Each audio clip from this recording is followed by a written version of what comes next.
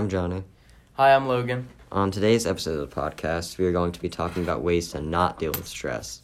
Stress is a big factor here at Liberty. We have school psychiatrists and guidance counselors. We sat down with one of these school psychiatrists and Deputy Peterson to talk about negative ways students are dealing with stress. How do you see students dealing with their stress in negative kind of ways?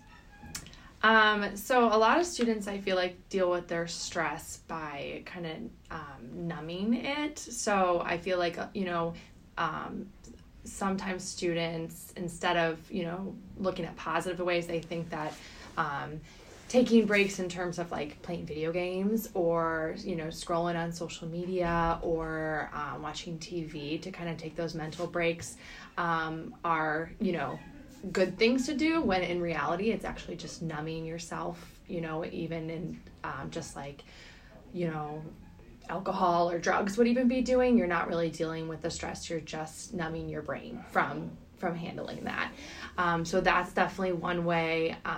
They also just really by ignoring the stress, just kind of piling it on and not talking about it with others, talking about it with either a friend or parents or, maybe a school staff member or a counselor outside. So that would be another way I feel students are dealing with stress in a negative way. Also, I brought up a little bit, numbing it with drugs and alcohol, those types of things, making bad choices in terms of their coping skills. I think that's about it that I'm seeing. How do you think students can stop using the dangerous coping mechanisms like drugs?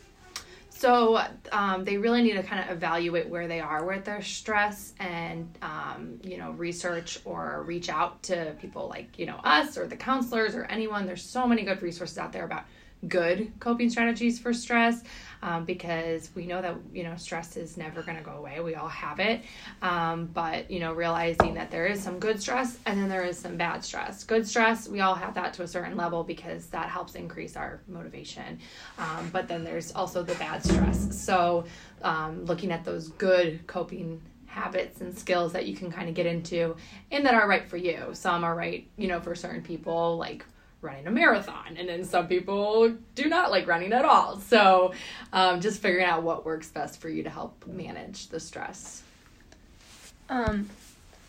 So what are the most common stressors you see from students? So I think you guys could guess it's definitely grades and, performance, because especially here at Liberty and in Olentangy, we have definitely high standards because, fortunately we have lots of good resources, lots of great teachers. So we expect the best and we want to maximize, the potential for all students. So I think sometimes we get into our little bubble of high achieving performance, and that creates a lot of stress for students, wanting to be the best of the best and comparing themselves constantly to their peers. I think the social media aspect of it, of course, adds a whole nother component, because there's a lot more ability to compare yourself out there. So I think the grades and college and looking at that and wanting to be the best is definitely the biggest thing here. How do you see that affecting students' mental and physical health? So what ways do I see it affecting them? Okay, so definitely the stress is impacting, like you said, the mental health. It's increasing their anxiety and their depression, and suicide ideation, thoughts of that. Different ways that they're also showing is just acting out, or just shutting down, not completing their homework, just kind of giving up. So that we're definitely seeing that with students, and I'm trying to think what else. Just that, the anxiety and the depression really, really big time. At what point, do you think, all of this, becomes, too big of a problem, a really big problem? So it's definitely individualized. You can't, it's some people I feel can handle stress, easier or better and manage it than others. So it's really hard to kind of, black and white pinpoint where that is. But I think it's just important to constantly evaluate yourself and see, am I able to handle this? Am I doing this appropriately in healthy ways? Or, am I not? And so trying coping strategies and seeing if those work. If those don't work, or you feel like maybe it's not just the stress that's causing the problem, then reaching out to others. I always say, when in doubt, talk it out. What are there any signs that stress is harming? Yeah, there's definitely a lot of signs. I mean, again, it's individualized. So, irritability, anger, kind of definitely changes in your personality or your mood. Trouble sleeping at night can be one because you're up late with those thoughts and not able to fall asleep. Changes in your eating patterns. So, maybe losing, like I talked about, neglecting responsibilities. So, giving up on your homework, maybe chores around the house even, maybe your job, all those kind of things. I have a question. So when people come to you and they're talking about being stressed about school and stuff like that, mm-hmm. what do you what's the first thing you tell them? So I tell them that it's natural, mm-hmm. and so don't feel like you're an outcast or anything like that for feeling that way, because high school is a very stressful time, not just because of the academics, but because of what your body's going through. It's just very stressful naturally. So talking through those, thinking, deciding what's effective, what's not, and then setting up a game plan about how we can better manage the stress. So we're here today with Liberty's very own Deputy Peterson, and we wondering if we could ask you some questions about how do you see students dealing with their stress in negative ways? Well, in my line of work, with dealing with the negative ways is alcohol and drugs. That's one negative way that kids deal with stress, and that's what I see the most. Why are these bad ways to deal with stress? Well, because they don't solve any issues. On my end, I deal with stress, and I actually do take anxiety medication on my end. So I've had a lot of stress in my life, and the only way you can actually get past your stress and anxiety is to talk to somebody or talk to a doctor. Why do you think students tend to fall into these bad ways of handling stress?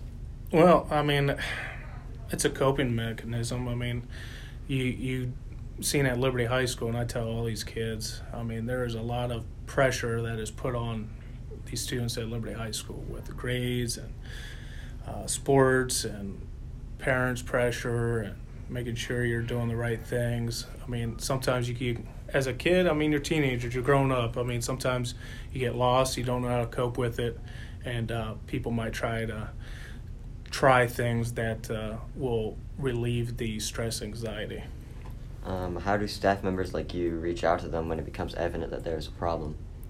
Well, with me, through juvenile court, there are things I do have to charge with, and there's things I don't. Let's say I do have to charge.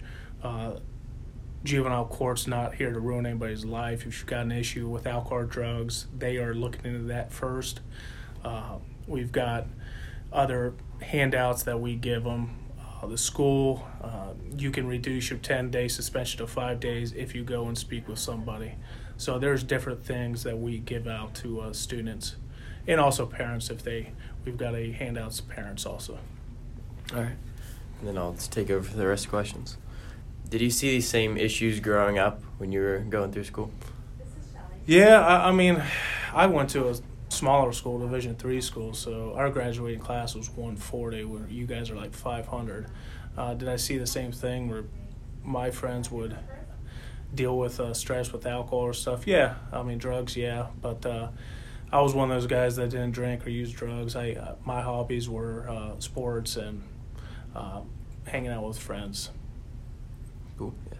And then what are the warning signs of a student that will start coping negatively? Grades will drop, for sure. the friends will see it too. The friends will see it more. I've had friends come up and like, hey, Johnny's not doing very well, or we're worried about him. It's all about the friends. Friends are going to see it first. If they're trying to get away from him and he's not wanting to, the interests that he's ever, the interests that he once had will start going down. And how should students avoid coping this way? Get involved. I mean, I tell these kids, geez, take a couple breathers, go speak with somebody. I mean, you guys are kids, teenagers. Tell you guys, hey, man, my ACTs and all that was so low. My mom came up and said, I still love you when she's found out. I still went to Ohio State, got a degree, came here. I didn't marry my high school sweetheart. I thought, geez, the end of the world. And looking back at it, no one could have talked me out of it. And lastly, if a student is dealing with stress, who can they talk to help them? Well, myself. Counselors are huge. The principals. There's a stigma out there that counselors, and I've spoken with people. With my anxiety and stuff, I've spoken with some people on medication. It's not the doctor in there, the psychiatrist or whatever, who it may be, said, you know what, it's like a doctor's checkup, like a health checkup. We're good, but we at least like to go up there and talk about our issues and get them out there. But no, go speak with somebody. The stigma out there, I thought, oh man, oh, look at that pal, guys. But that is it. Speak with somebody. You need to speak with somebody. Yeah. All right. Well, thank you. Yeah. Thanks, guys. If you're dealing with any of these issues or need help finding ways to cope, feel free to talk to your school psychologist, Mrs. Goodnight, or Deputy Peterson for help. Thanks for listening to Under Pressure.